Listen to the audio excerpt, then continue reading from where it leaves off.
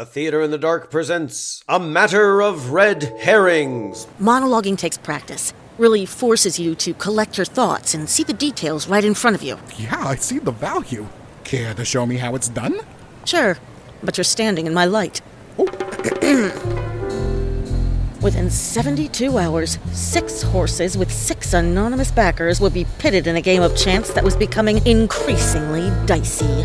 Like a ripped-up newspaper, we were only getting half the story. So the red herring felt like a distraction from some greater mystery. Like we were chasing some kind of... Oh, I had this earlier. Are you supposed to trail off at the end there like that? Hush. What my trainee lacked in panache, he made up for in having a heartbeat. So I thought the best place to start him was where my last partner left off, near the pulse. This is your moment, Watley. Let's see what you got.